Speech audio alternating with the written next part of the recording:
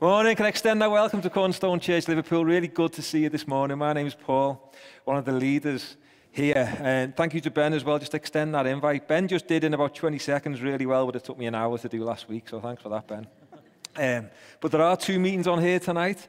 So that's why last week we met there. So for those that came last week, we're actually going to meet in the front section here. So come through the front. There will be there's a music meeting in there. So try, if you wander through there, you might just be asked to sing in front of everybody. So I wouldn't do that if I was you. So come through the front doors, 6:30. If you didn't come last week, you're more than welcome to come this week. It will still be really, really useful to you as we open up God's Word together. So if you open up your Bibles, we're in 1 Peter chapter 1, verse 13 through to chapter 2, verse 3. Today.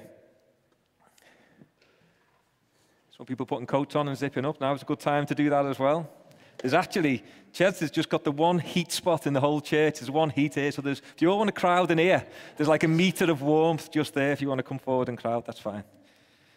So we are in our third message. Steve's been taking us through this book so far. We met twice to walk through this. And it's a wonderful letter, 1 Peter. It's the Apostle Peter who writes it. And he writes it, as he says, to elect exiles. God's people all the way in different places around modern-day Turkey. And what he's doing, he's telling them who they are. And last week we saw that who they were had been anchored in the past. They were born-again believers to a living hope in the Lord Jesus Christ who was alive. And they were to anticipate a glorious, wonderful future, that they would be raised in Christ when he returns and enjoy the fruits of that new creation. But also that God is active in the now, bringing joy and life through trials. It's from that point that we move today into today's verses. And we ended last week on verse 13. And we're going to start this week on verse 13. Let me just read it. It says this, therefore, preparing your minds for action and being sober-minded, set your hope fully on the grace that will be brought to you at the revelation of the Lord Jesus Christ. So last week we were given a framework for that. And it's so important to keep that framework in mind. The past, the present, and the future. I think a lot of the time when we stutter in our faith or lose ourselves in our faith, it's often because we've lost track of one of those three markers. God's work in the past, God's work in the present, and God's work in the future. And today what we're going to see, in light of that framework, we're going to see how we are to live rightly as God's people in the hostile world that we find ourselves in. So let's read it together. 1 Peter chapter 1, verse 13. Therefore, preparing your minds for action, and being sober-minded, set your hope fully on the grace that will be brought to you at the revelation of Jesus Christ. As obedient children, do not be conformed to the passions of your former ignorance. But as he who called you is holy, you also be holy in all your conduct. Since it is written, you shall be holy, for I am holy. And if you call on him as Father, who judges impartially according to each one's deeds, conduct yourselves with fear throughout the time of your exile, knowing that you are ransomed from the futile ways inherited from your forefathers, not with perishable things such as silver or gold, but with the precious blood of Christ, like that of a lamb without blemish or spot. He was foreknown before the foundation of the world, but was made manifest in the last times for the sake of you who through him are believers in God, who raised him from the dead and gave him glory, so that your faith and hope are in God.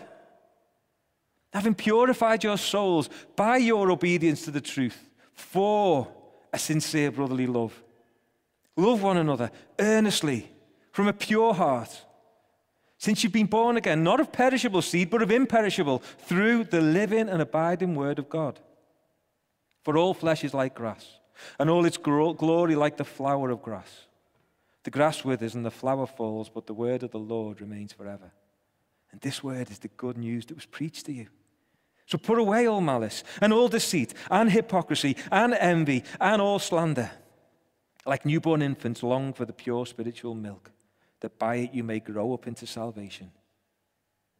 If indeed you have tasted that the Lord is good. Let's pray together.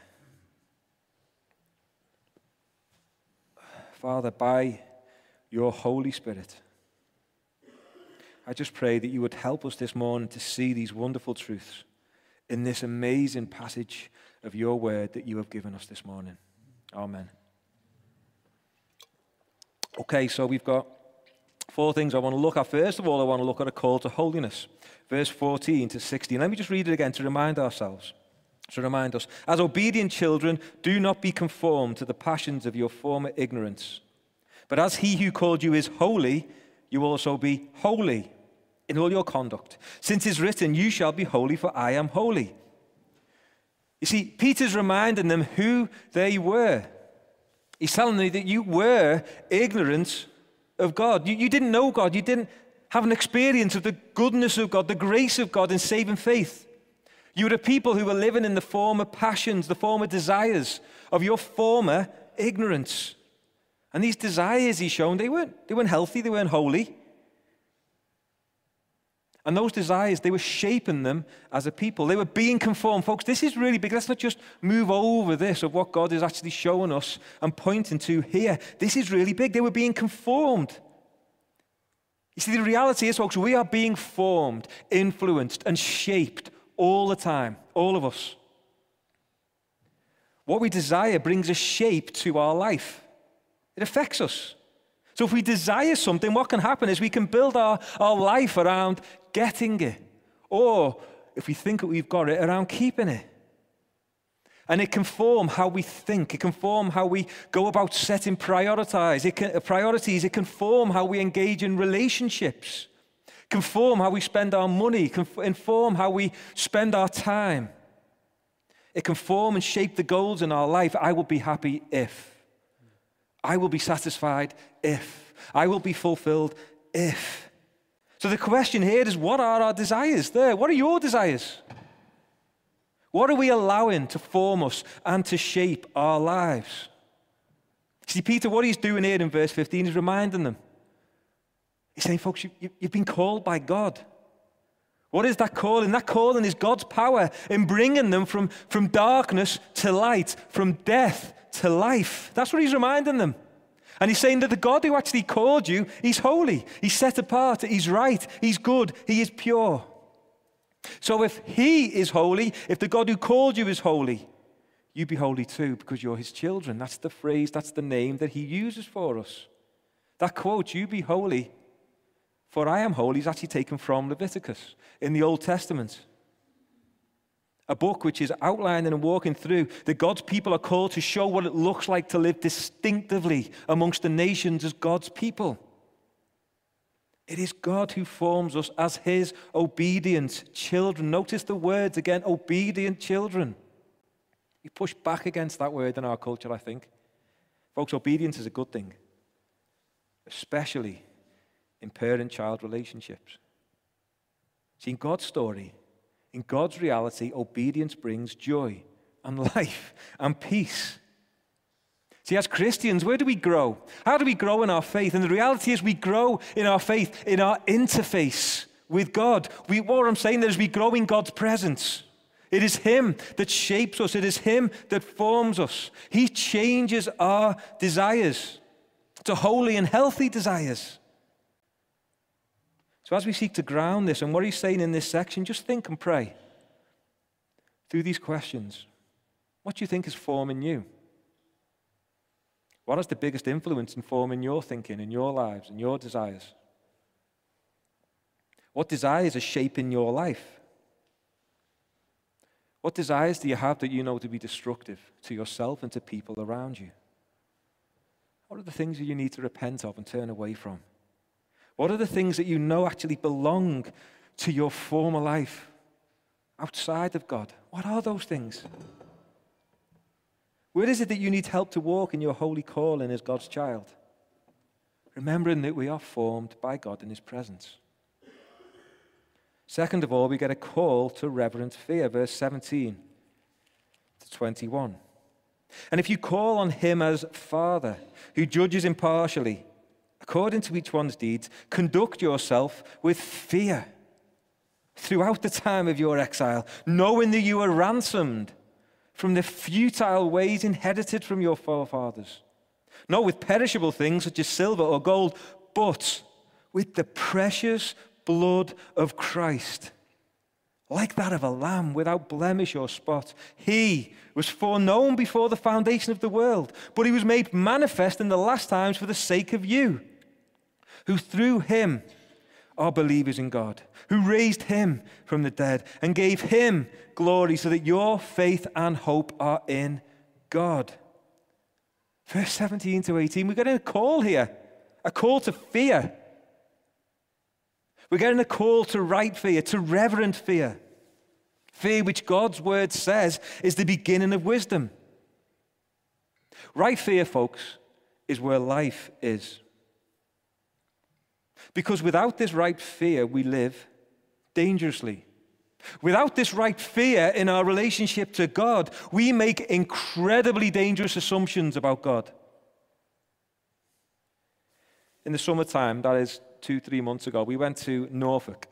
Norfolk is, I'm describing to you where Norfolk is. Sorry, Michael, he's from Norfolk. It's the faraway part of the country on the other side, over there, just by the North Sea. And my brother-in-law one of my brothers-in-laws is a guy called Sam. Sam's a really good swimmer. He's got shoulders about this wide. And he does these things called sea swims. I'm sure you know what they are. He's just swimming in the sea. And he goes out and does it quite a lot. He's a strong swimmer. And I said that I'd go with him. I'd go and have a go while I'm with him in that week. I'll go with you. I was up for the challenge, and I'm thinking, I'm an okay swimmer. I can get from A to B. I can't actually do it with any style. I look terrible when I swim. I have to say that. My wife thinks I'm drowning every time I do, but I can get from A to B, and I'm quite fit, so I thought I could do it. I'm up for the challenge. And he said to me, well, we're going to have to go, and there's reasons for this, apparently. If you want to sea swim, you go within 2 hours of high tide. It's to do with the currents. And I'm like, oh, okay. So the day we planned to go was this Tuesday, and it was 8 a.m. I was like, hang on a minute. 8 a.m. So there we were, 7 a.m. in the morning, down in the North Sea. You can see where this is going. It's not going well already. And when we got there was storm winds. Literally, there'd been a storm, and there was storm winds driving in. And at this point, it looked like sheer idiocy to do anything about this, because it was sheer idiocy.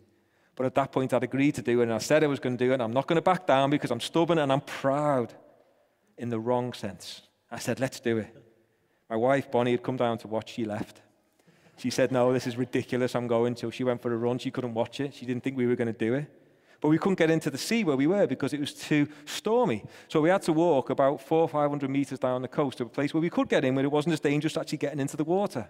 So we got into the water and we started swimming out about 100 meters, where it was a lot deeper. And it was really deep because the seashells dropped off quite a lot, and the waves were coming in. So the waves were hitting the shore, but we'd gone through the waves, but there's another round of waves that were hitting us and breaking out into the sea there as well. And he'd give me some goggles, because I haven't got any goggles, and they were steamed up. There was water in them. I couldn't really see, and he said, let's start swimming. So we start swimming. We're plugging away. And after 5 minutes, I'm exhausted, so I shower, and I put my head up, and we hadn't got anywhere. We literally hadn't got anywhere. We'd moved back. So, okay, we'll do it again. So we start going again. You can't put your feet down because you're totally out of your depth. And the waves are coming in. So actually, just to stay afloat at this point was exhausting me. And I was getting tighter and tighter, and tighter and tighter. And the waves kept coming in. They were going through me. I'd swallowed loads of salt water, and I couldn't see. And as I looked to the shore, the more I put in, the more I saw that actually it was going away. And the waves were coming in. The waves were taking us away. And I started to panic.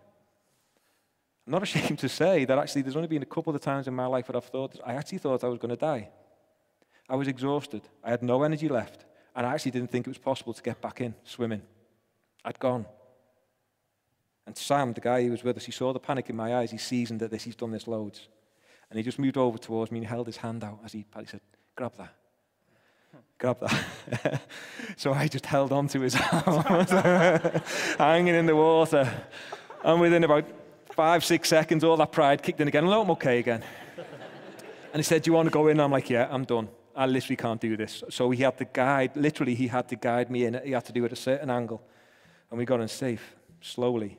Folks, the sea is dangerous. The sea is dangerous. I don't know if you don't know that. All you need to do is go down to the sea at a tide and a storm, and you'll see the sea is dangerous. If you approach the sea wrongly, if you don't understand how the sea works, it's dangerous. There's a deep power. There's a dangerous power. There's high stakes at play. This is death or life when it comes to this. But with the right fear, you can approach. In fact, with the right fear of the sea, you can actually enjoy the sea. See, a right fear with something so powerful isn't wrong, is it? It's actually wise. It's wise. The point here that Peter is laying out is the wrong fear leads to a wrong attitude to God. You see, their ancestors that he's talking about, they passed down religious habits. These are the futile ways that he's referring to. Ways that they thought or wrongly assumed that would make them right before God, or a concept of God that they had. Ways that they thought that they could just approach God. And again, this concept of God that they had imagined, that they'd formed, will just approach. And the silver or gold that he talks about, this is referring to idolatry. These are ways to appease what they thought of as God. Things that they thought were of value or even eternal significance to them and God, they were offering up. Peter's saying they're fading, they're perishable, they're nothing before God. You can't just assume you know how to get to God. You can't just assume that everything is going to be all right between you and God. God's made it really clear. God has made it really clear that there is only one way to approach him. Only one way. Exclusively one way. He will judge. Impartially, verse 17 tells us. And he's going to judge what you've done your whole life. That will not go well with you. But Peter goes on to remind God's people, and he says, you've been ransomed. Notice that word, ransomed. A price has been paid. But it's not measured in finite things such as silver and gold. You can't pay the infinite price that we need to pay to an infinite God for the debt of our sin. But God has provided. And he's provided through the precious blood of Christ. He is a sacrifice of infinite worth. And Peter, he is showing them who they are because of what God has already done for them. He's telling them, you are a blood-bought people. The God of eternity stepped into time to save us, to save you, to give us life. Jesus Christ, he is that Passover lamb. He's without blemish or without spot. He's saying Jesus Christ was perfect, perfect in every way. And he died in our place, and he was raised by the power of God, and thereby declared as King of Kings and Lord of Lords. Peter's saying you are right before God only because of God, and only by God. Your faith is not in perishable things, things that pass, things that have no eternal significance. Your salvation is not in religious works, what you do, what you keep on doing. Your faith is in God, who is infinite, eternal, and all-powerful, and therefore able to save us. And your hope for the future, folks, your hope for the future is not in financial security. It's not in a job that you have desires for. It's not in relationships. It's not in having that future spouse or the children. It's not even in your friends. It's not in your reputation, the respect, or the legacy that you think you're going to leave. It's not in how you are viewed. It's not in whether or not you live well or die well. Your hope is in the God who raised Jesus Christ from the dead. That's your hope for the future. Jesus Christ was raised from the dead. God can be trusted. God can be trusted. You don't have to prove yourself. You don't have to strive for meaning. You don't have to strive for purpose. You don't have to strive for identity or belonging. You don't have to strive for security or for assurance or peace or joy. Why? Because it's all yours in Jesus. All yours in Jesus. Your faith and hope are in God, who raised Jesus Christ from the dead. A right fear of God leads to enjoying God, knowing that the price has been paid. Thirdly, we have a call to love. Verse 22 down to 2:1. Having purified your souls by your obedience to the truth, for a sincere brotherly love, love one another earnestly, from a pure heart, since you have been born again, not of perishable seed, but of imperishable, through the living and abiding word of God. For all flesh is like grass, and all its glory like the flower of grass. The grass withers and the flower falls, but the word of the Lord remains forever. And this word is the good news that was preached to you. So put away all malice and all deceit and hypocrisy and envy and all slander. Purify your souls in obedience to the truth. What Peter's saying is you believe the gospel. But what he's also going on to say here is that there is a goal to this belief. There is a goal, an outworking of your belief. And it's to love one another from a heart, from your born-again heart with sincerity. And he gives reasons. So verse 23 is given reasons for why we are to love one another with a pure heart, a sincere heart, because you've been born again. That's what he's showing us. You have been born again. We saw that last week. Steve went through that last week. It takes God to bring us to life from death. He has done it. So if you believe in the Lord Jesus Christ, what that means, folks, is that you have God's Holy Spirit in you. God's word tells us that you have God's Holy Spirit in you. That means that you have been regenerated. You have new life because you've been made new. You are a new creation in Christ. And the seed that is being referred to here is God's word in you by God's Holy Spirit. That's what he's talking about. And that is the transforming power of God. The transforming power of God. And it pours into us in love, and it pours out from us in unfading love, because it's the love of God that works through us. And Peter gives them comfort and assurance. He contrasts it to the perishable things of the word. He's saying that God's word is eternal. God's word is imperishable. God's word does not fade because it's God's word. And he points here to God's promises. Verse 24 here, he's actually quoting from a book in the Old Testament called Isaiah. And Isaiah is writing to God's people. And in this section, he's talking about God's people who are in exile. Israel, they're in exile. They've been taken away. And they're living in this hostile culture as exiles. And they're feeling vulnerable, small. And they're waiting for God to return. They're waiting for God to bring them home. And God is saying to them, in light of that reality of living in that hostile world, God's saying to them, my promises are true. The flesh that he starts to quote off there, the flesh of the nations that are holding them captive. And he's saying, they're like the grass, the flowers. They will fade, they will wither, they will die. But in contrast to that fading and dying and withering, my word stands forever. My will come to pass. I will bring you home. Can you see why he's quoting this? Can you see the similarity to what's going on with Peter's time? Can you see the similarity to what's going on with us? Remember in verse 13, set your hope fully on the grace that is to come. See, it's real. It's what Peter's saying. Is he calling them to set their hope fully on that grace to come, in light of the anchor in the past, in light of God's activity in the present, in light of that anticipation of the future. He is saying that it's real. The hope that you have is real. It's true. God's promises stand. God doesn't fail. God's coming back. The hope at the end will come to pass. Why? Because God promises it. So the question then becomes, can you be so sure about your own hope for the future? And why? 2 weeks ago, me and my wife Bonnie, we had a day together before we went away for a weekend with the family. And we decided to go for a walk. And we found out a walk that we thought would be really good on the internet. It was called the Anne Griffiths Memorial Walk, okay? And it's in mid-Wales. It was a couple of hours drive away, and it sounded lovely. The description we had of it was just incredible.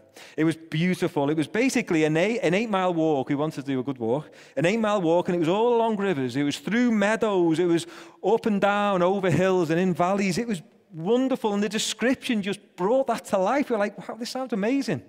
So we set off in the car at 9 a.m. It was a 2.5-hour drive to get there at 11:30 a.m. And I wanted food because I'm a bloke.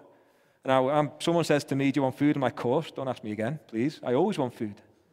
You never know when a war's going to break out. You've got to feed yourself in case you need the energy. But Bond's like, no, we'll have food after because we're eating a bit later. I don't get the reasoning. She's like, we'll eat later in the evening, so why don't we eat later in the lunch? I'm like, no, I'll eat now, then, and then keep eating. She's like, no, okay, we'll do that, love, that's fine. We'll wait for food. It was a 3.5-hour walk, apparently, as we looked at it. So we'd be eating by 3. I'm like, okay, I can do this. I can do this. But as well as that, the way that I walk, I don't like carrying stuff. I get quite hot, so I don't like carrying a bag. So I didn't want to take any water with me. So I thought, no, do you know, we won't carry water. I hate carrying bags. We'll leave that back there. So in my head, I'm like, okay, we'll be a 3.5-hour walk. Back to the car, it'll be wonderful. At the end of the walk, I just got this brilliant picture. It was like a village pub or a cafe. Do you know the one with a roaring fire? And there was a lovely pint of nice ale. There was a big, massive, hearty meal in front of us. It was just great. We'd be tired rightly. It'd be a lovely time. I had this picture, and that would drive me forward. That would be my reward. And that's what spurred me on. And it was a lovely walk. Just after 3 p.m., we arrived at the end of the walk. We were starving. I was starving. Anyway, I was hungry. I was absolutely shattered. That good shattered you get after a bit of exercise. To discover we didn't recognize where we were. And we had no reception. We didn't know what was going on. And we're searching frantically, as we do now. You just think, apparently I can pick up reception if I hold my whole phone high enough. We're running around trying to look for reception. And then Bonnie got some. And her face dropped. She's like, "Hi, what's going on?" I said, "We're 8 miles away." And I'm like, "What? 8 miles away?" We'd walked in a straight line from the car directly away. And we're like, we didn't realize. It seemed like it was walking away and walking on, but it didn't. A straight line. And we were in the middle of nowhere. There was no buses. And if there was a bus, it definitely wouldn't have taken us back directly to where our car was, in the middle of nowhere. There's no taxis. The food, the drink, all that comfort, the log fire, everything that I'd set my hope on, it was never there. It was never there. It was never a reality. There was actually never a feeling at the end of that walk of home. It was all in my imagination. All of it. Folks, do you know where you're going? Do you know where you're going? Do you know what's at the end of your journey? How do you know? That's the question. How do you know? What are you trusting and depending on that makes you think and so sure that at the end of this journey is what you think it is? Is it your view? Is it someone else's? Is it what you've been told? Or is it just a hope, a pipe dream? See, we're all headed to a destination. If you don't believe in the Lord Jesus Christ here today, what's at the end of your road? Because if there's anything good in your head, it's all in your imagination. It's only in Jesus Christ that we have hope. See, in God's reality, there is a destination, there is an end point, there is a journey's end. Jesus Christ is coming back. We will all stand before him. The Bible tells us that God is going to judge the living and the dead. If you don't believe, you will face the judgment and the punishment for your sins.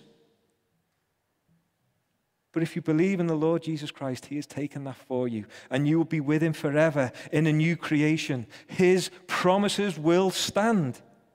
You have an inheritance that is being held for you right now that you will receive. And instead of pain and brokenness and suffering, you get life. You get a new creation to enjoy with God and his people. You get perfection in Christ. See, at the end of our journey as believers in Christ is home with God forever. How do we know? Because God's promised it. Because God has promised it. And he can be trusted, and we can trust him. And what Peter's calling us is saying that let that reality transform you now. Let that reality transform you now. If that is true, if that's where you're headed, if that's what's going to happen, then everything changes. And the ways that we should do that is to display that love. He calls us to love one another, doesn't he? That God's transforming love that we have within us pours out of us to those around us. What might that look like? Well, I think he goes on to show a little bit in 2:1. Put away malice, deceit, hypocrisy, envy, slander. What do these do? These all break down community, don't they? They all break down relationship. They're destructive. These are all about building yourself, not building others. Protecting yourself. These kind of things, they tear at the fabric of relationships. They tear. Just think where you might be drawn to some of these. Malice being holding things against people. You may not be expressing it, but you hold them in your heart. Brothers and sisters in Christ. Deceit and hypocrisy, these are lies. This is wearing a mask. This is not sincere love. This is pretending. And that's where trust is eroded. Vulnerability is shut off. Closeness is shut off. Envy is not wanting good for others. But instead of wanting someone to have something and be blessed with something, to go, why have they got it? I want it. And slander, it's not just making up stories. It's not just making up stories as we think, but it's negative words about others. It might be social media, but it could well be in the quiet of your home, just with a few close friends, or even in your head. However close a circle that you have, it doesn't make it right, folks. We are a people formed by the goodness and the grace of God.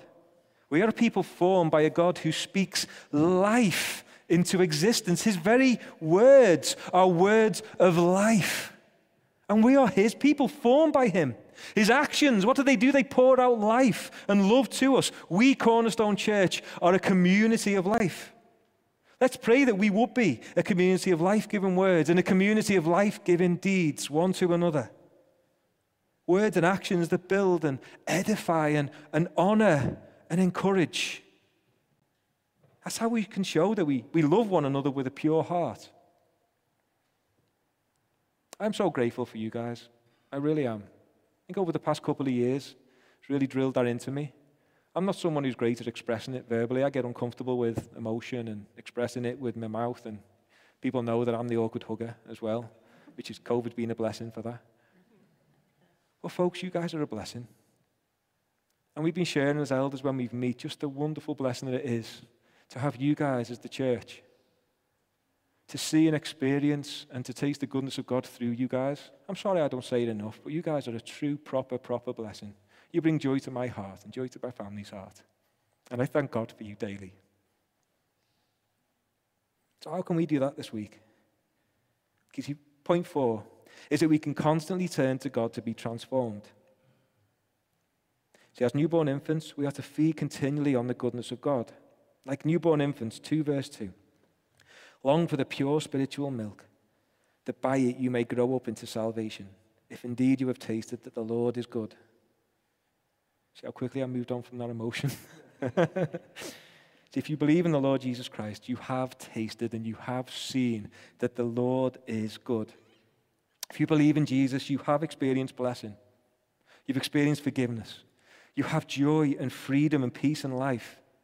And if you believe in the Lord Jesus Christ, deep down, you know that true joy and life and peace is only found in the Lord Jesus Christ. No matter what happens when you go searching for it elsewhere, you know that that's not going to provide that. So how can we do what Peter calls us to through these verses? Peter's saying that if we're to grow in our faith, we're to long for more of him. Newborns, they can't survive on their own. They're dependent, aren't they, on their mum for milk, for daily feeding. A newborn knows where sustenance is, knows where food is, and longs for it, cries for it, reaches for it. We folks are dependent on God for growth in our faith. We don't ever outgrow our dependence on God, ever. We grow into dependence on God. Let me say that again, because I think we have this view of maturity as growing out of dependence on God. We don't ever outgrow our dependence on God. We grow into dependence on God. If you're struggling here today, welcome. We all walk through it. Many of us are walking through this now. But the wonderful truth is that God invites us into it in our struggle, in our joylessness, in our wrestle, in our faith. He says, come to me. And ask God to give you a thirst and a hunger for him. And folks, there's no better time than now. As we come to take communion together. Bread and wine, this grace that God gives us to taste and experience with our hands and our mouths into our bodies, to receive and experience, reminding us what we have received from God, to remind us how good God is to us. Reminded of this precious blood of Jesus Christ that was poured out for us. He who is eternally beautiful, infinitely valuable, eternally wonderful in every way. Folks, we've been ransomed. All of us who believe in Jesus, we were formerly ignorant. We were living for the wrong things, but we've now been brought back from those things. We've been born again, new creations, purified, to love one another. So folks, just take a look around. Seriously, please, can you take a look around? I ask you to do that. It's awkward, isn't it? But do it, please. These are the people that God has called you to love. God just doesn't leave this abstract hanging there. He puts you in a context and a setting and a family amongst brothers and sisters in Christ and says, what's it look like? Look left and right. That's what it looks like. Love these people. Pray for these people. Bless these people. Use your words and your actions to build these people up. And as you take this, see what we are doing at the moment. So in front of you in the back of the church, you will see these 2 jars. And in one is bread and in one it's actually grape juice. And what I would ask you to do is just keep hold of them for a minute. Think through some of the things that we've shared, some of the verses that you've heard, anything that God might have been laying on your heart. And take this time now to confess and repent.